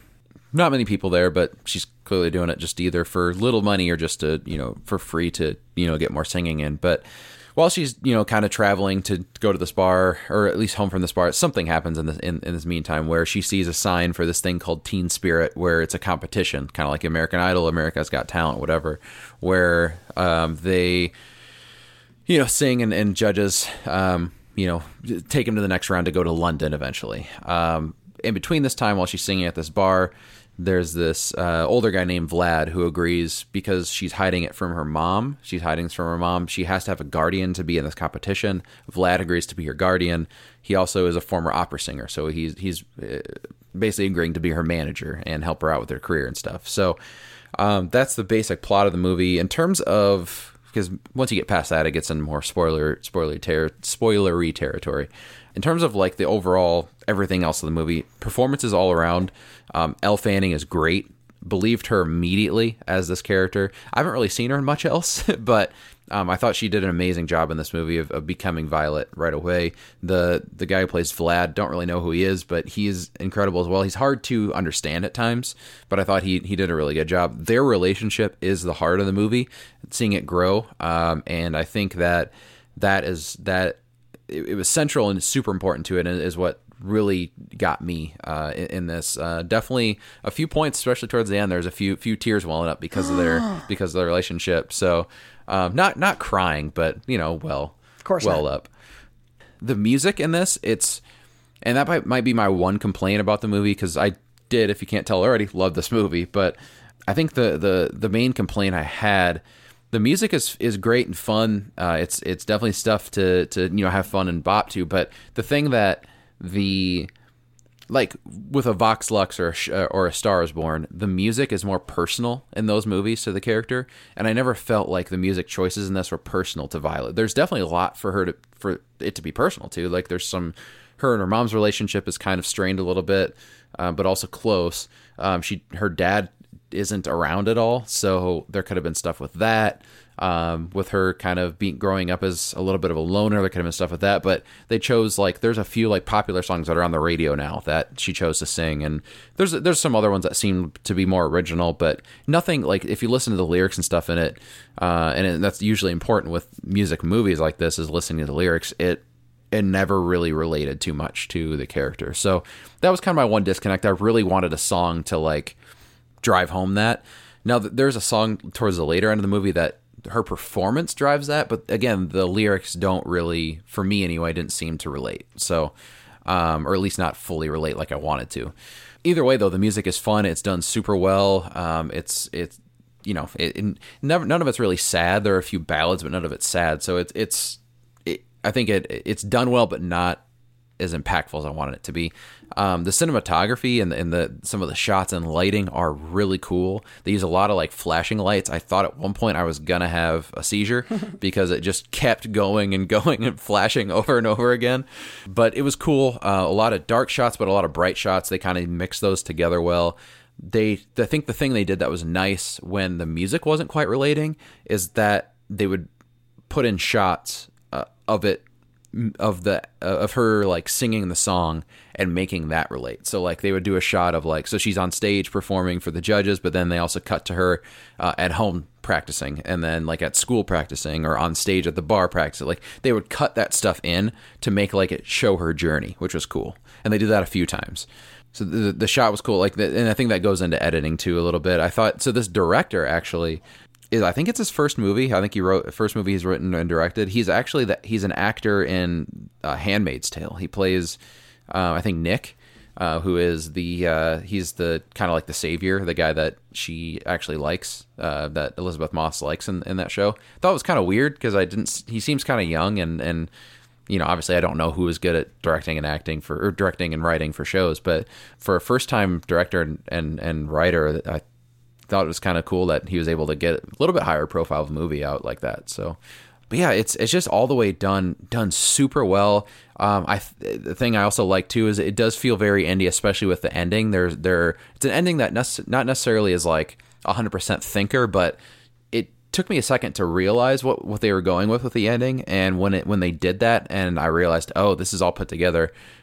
When I put it all together, I thought it was really well done, and I loved, especially the last 15 minutes of the movie. I was super into, especially not giving a complete straightforward ending. I was like, okay, you got me here. So the only thing I really didn't like, other than the music thing, the thing I just didn't like at all, didn't connect to at all, and could have been completely cut, is they kind of force a love story in here, or at least maybe not even love, but it's just kind of a flirtation or an attraction in the movie that was 100% unnecessary. I thought it was really just added in for the sake of time because it was a pretty short movie, and they kind of do lead it a little bit to something, but it was unnecessary. They could have worked around it, or they could have probably made a better movie without it. Because again, that's a Vox Lux that was never part of it. The story was strictly about the singer and about her journey personally. And the majority of Teen Spirit was the same way, but it kind of got thrown off with this love story thing, and it just kind of turned me off for a second. Otherwise, though, I 100%, the majority of this movie was into it and was loving it. It's definitely in my top 5 for the year so far. We'll see where it goes. We'll see if it stays there, but it definitely is in my top 5 for the year so far. Recommend it if you can check it out. I think it had a very, very small and short theater run. So it'll probably be one of those that you might have to check out later on Netflix or VOD or whatever. But it's definitely one that I would say recommend, and it falls into the I love it side. Boom. Always nailing it.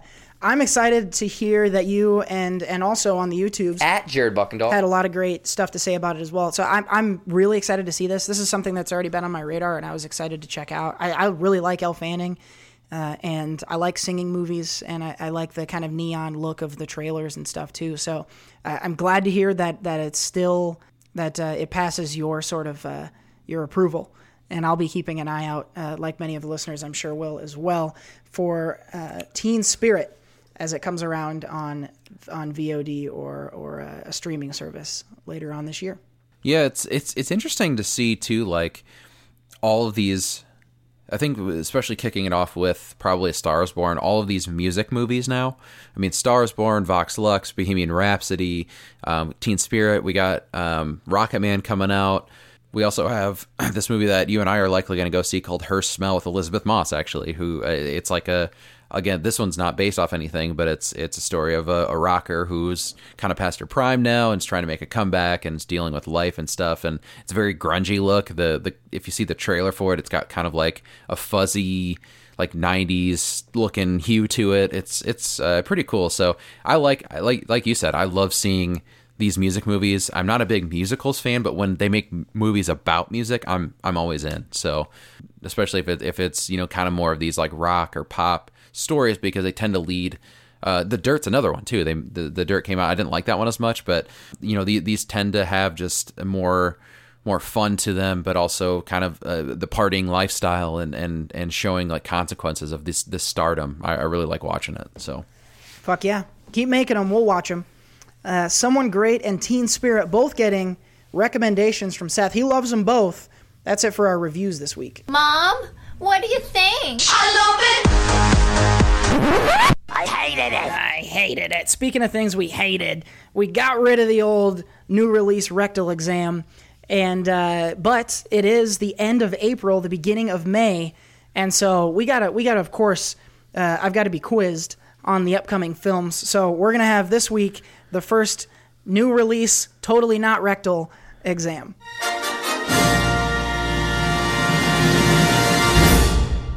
So Seth, we made some tweaks to the rules here. You're gonna give me 5 movie titles, and I need to get 3 out of 5 correct.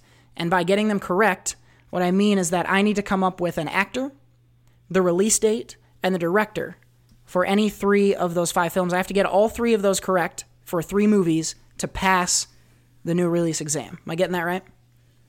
That is correct. All right, let's get into it. And the only other rule is that once you've started a movie, you cannot come back to it. Okay, so got to do it all at once. I love it. I'm excited. Yep. I've been studying.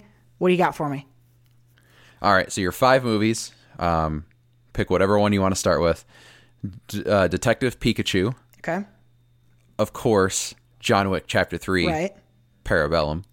Aladdin, Brightburn, and Rocket Man. So I think 5 movies you're probably going to see, at least 4 of them more than likely you're going to see.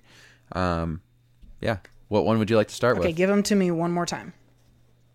Detective Pikachu. Okay. John Wick Chapter 3, Parabellum, Aladdin, Brightburn, and Rocket Man. Okay, I'm going to maybe struggle here. Okay, I think I can get... Oh, you know what? I think I can get 3 of these. Okay, let's start with John Wick. John Wick, Chapter 3, Parabellum. Yes. John Wick, Keanu Reeves is the star of this one. It's going to come out that is correct. On May 17th. Correct. And I'm hoping I can say this right. The director's name is Chad, I think it's Strahelski? I think it's Stileski, but that works too. Okay, boom. Got John Wick. I'll give you that one. That one I made sure I knew because I knew that you would include it. Hell yeah, man. Best movie coming out this year. Let's go to. Let's go to. All right, I'll give you your 4 remaining. Yeah. If you'd like, just to refresh. Detective Pikachu, Aladdin, Brightburn, and Rocket Man. Okay, let's go to Rocket Man. I have Rocket Man. Rocket Man! I'm very excited for this movie. I'm digging the aesthetic. I love the music. Elton John is really tough to beat. May 31st is the release date. Correct. It's got Taron Egerton. I'm very excited to see him in this turn. Yep. And I'm pretty sure the director is Dexter Fletcher. That's correct. Okay. That always reminds me of on Jimmy Fallon. I think what is it? I think it's the campfire one. Mr. Fletcher or something like that. Yeah. Do you have a license for selling hot dogs? Yeah. Oh, that is a good one. All right. So your 3 remaining movies are Detective Pikachu, Aladdin, and Brightburn. Okay. So you just got to get one of these next 3. Okay. I'm struggling because I think I know Aladdin, but I'm stuck between 2 release dates. I'm going to try for Aladdin. Okay. If I can't get Aladdin, I'm fucked because I don't know the other 2.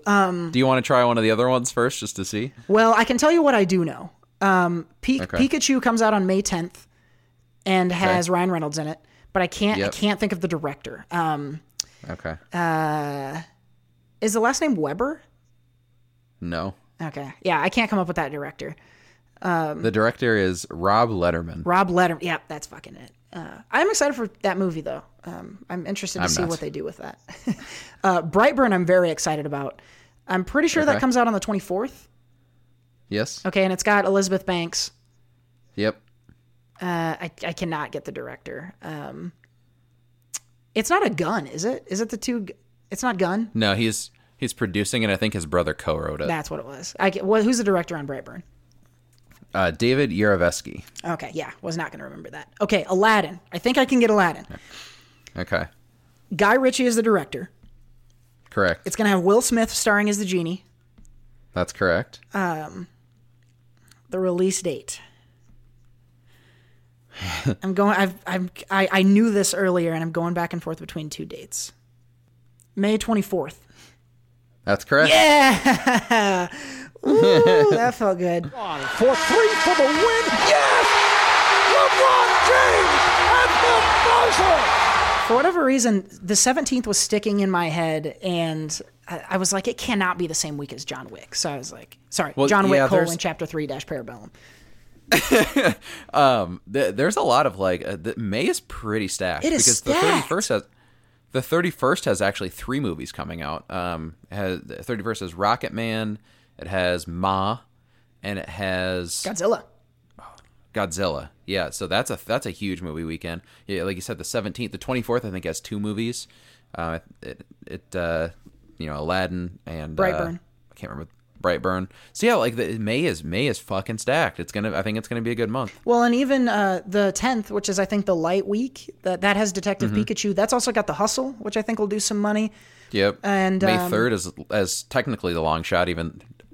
Long shot. Yeah. Even though you and Jared are seeing it earlier. Yeah, I'm gonna see it in about 20 minutes. As soon as we finish this up, I'm heading to the theater to watch it. I tried. I fucking tried and sold out in less than 12 hours. At least I'm hoping I get in. Maybe there's gonna be a line there and I'm not gonna be able to get in, but I guess we'll fucking see. So do you already have tickets, or do you just have to? Is it first come first served? I got passes, but it's general admission, and it's like I don't know if they sold more passes than there are seats. I just don't know. I've never done one of these before, but I'm excited for it. So I'll let you know next week how it went. But this went well. I'm excited about this. We're talking about the movies coming out next month. I'm excited. All the movies that you mentioned, I will go see, and I'm excited to go see. I know you're less high on Pikachu than I am, but I'm intrigued by it, and I'm hoping it surprises me. But we will get to your number 1 most anticipated movie of the year, John Wick: Chapter 3 - Parabellum. Oh fuck yeah, man!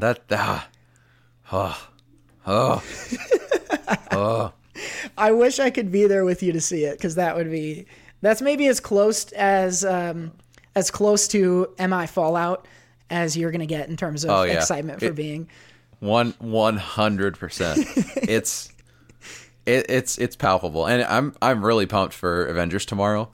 But as soon as the final credit rolls on Avengers tomorrow, I'm definitely in John Wick mode, and in John Wick mode is a mode not many people can handle for as many weeks as it's going to be for that to come out. So I'm going to be running. I go and run every morning. I'm going fucking 10 miles a day with my excitement level. Watch out, world! Nobody pick a fight with Seth during May because he's in John Wick mode. Oh fuck kick yeah! you in the balls and shoot you in the head. Oh yeah, the streets are going to get beat and the nuts are going to get smashed. Oh my god, there it is. John Wick, part of this month's new release exam. And since I won, we're going to be the co and so host. It's been a little bit since we have been, so I'm excited for May as the so and co-host. That's going to wrap. Go ahead. You were crying about the rules, thinking that they were going to be too hard, and you win. Yeah. Well.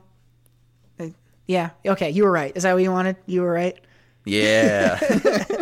Ding ding. There you go. You weren't. We're almost to the end of episode 91. Before we go, let's give them one more thing. But I'm down to one more thing. I'm going to recommend a movie for my one more thing. And this is a movie called Waking Life. It's a Richard Linklater movie, but it's one that I had never heard of until just a few days ago. Someone recommended it to me and was like, you got to watch this movie, Waking Life. And it's an animated movie. And it's animated in a very wacky style. It's sometimes hard to watch. The point of Waking Life is this character is going on this journey of like philosophical discovery, and he's like dreaming, or maybe not dreaming, right? So like there's times when you think he's dreaming that he isn't, and there's times when you think he's not dreaming that he is. But most of this is centered around him having conversations with different people, and they're explaining to him some philosophical issue. For example, there is an idea that at any given time, you as a person could be reliving your memories in your head, and you don't actually have agency. You're just remembering shit that already happened, and so you don't have free will. And that's an example of one of several topics that they bring up and they just talk about. A lot of the time it's just him sitting across from someone and they talk. The animation style is very dreamlike. It's occasionally a little bit visually disturbing, not in the subject matter, but like certain things will vibrate or move, or colors will be in a different way, and it's a little bit jarring. But I think it feeds to the overall mood and tone and subject matter of this movie. But if you're a high-minded, brainy, like philosophical type and you want to dive into some of this shit, I highly recommend it. I will say this sounds like the kind of movie that you might want to smoke some dope, but I would not suggest it. I was sober when I watched this, and I don't know if I could have handled it if I was on performance enhancers. So I say sit down sober. If you're a person who likes philosophy and those kind of things, watch it. It's not going to be for everybody though. So make sure that you're into that kind of thing if you're going to go check this movie out. But I recommend it for those who are. I had a blast watching it, and I've loved talking about it with folks who have seen it since then. That sounds interesting. It's how old is it? I don't know when it came out. It has a couple stars you'll recognize in it, but they're animated. Ethan Hawke is in this. He's typically in Linklater movies. Let's see, Waking Life. I rented it for a couple bucks. It's from 2001, so it's actually quite a bit older than I thought. But the animation is gorgeous. It's very cool. Cool. Sounds interesting. Well, my one more thing is not necessarily it's nothing to recommend or whatever. It's just a little story. I was gonna have this be an opener to talk about, but of course we had to talk about the poopsie critters. We had to do shit toys first. No, so this happened Monday. I was kind of having a crappy day. Sunday I had a mishap with a flat tire and going up to see my family and stuff. I was kind of in a poop mood, and so Monday I was running late to work. I'm speeding to work, and then all of a sudden I look. I'm in the right lane. I see to the left of me what looks like it's a cop car. It's the dark blue Crown Victoria. I mean, you would think it's a cop car. The windows are tinted. Whatever. See the big antennas coming up out of it. 100%. You're like, okay, fuck, that's a cop. I'll slow down. It's not like it doesn't say the city stuff on the side of it or whatever. It's just it looks like an unmarked cop car. So I slow down, and I just happened to look kind of down towards the bumper, and I see the license plate, and the license plate is legitimately 100% says not a cop. And instantly my week was turned around. It was the best thing. Because it was quick too. It was like one of those things like, that's a cop car. Oh shit, nope. Oh, not a cop. That's awesome. Like, it was so quick because my brain had defeated itself there. Oh, I laughed so hard. It was a lot of fun. I love hilarious license plates, man. I eat that shit up. Oh, yeah. And it reminds me of at the end of Brooklyn Nine-Nine where it goes, not a doctor. That's what it reminded me of. I love that shit. Not a cop. That's good. Not a cop. I've talked about a few license plates I've seen here before on the show. So that's one that I had to add to my continuing saga because it was such a quick snap moment, but made me laugh so hard. Oh my God, I love it. Dreamy movies and funny license plates this week in One More Thing. But I'm down to one more thing. All right, thanks for sticking with us through episode 91. This is going to be a little shorter show than I think folks are used to, but we had to put the accelerator on because I'm rushing out of the recording booth straight over to Long Shot at the theater, which I'm excited to go check out. And I got to get in line for some corn and Nems before that goes. So thanks again for joining us, episode 91. And make sure that you come back for 92. Fair warning ahead of time. We will be talking some spoilers for Avengers Endgame, but they will be very well documented, and you will be warned. There will be a non-spoiler section as well. So even if you're not seeing Endgame, come back for next week's episode. But again, be wary of the fact that eventually we're going to get into some spoilers. We are excited to get to Endgame. Some of you may have already seen it. Let us know what you thought. Join the conversation. Next week, we are going to be joined at Jared Buckendahl by our good buddy from the YouTubes. So we're excited for a great episode. We're going to be doing it all together. I'm traveling to Iowa and excited to have the smells that are associated with the podcast that I don't always get. Hell yeah. As it relates specifically to the Sohost. So enjoy your Endgame. Don't be a dickhead with spoilers, but have fun. And yeah. Let's enjoy the week. We'll see you next time for episode number 92. But until then, he is Seth Ott. I am Scarlett Cohanson, and we will see you next week. Bye. Oh, yeah, dig it.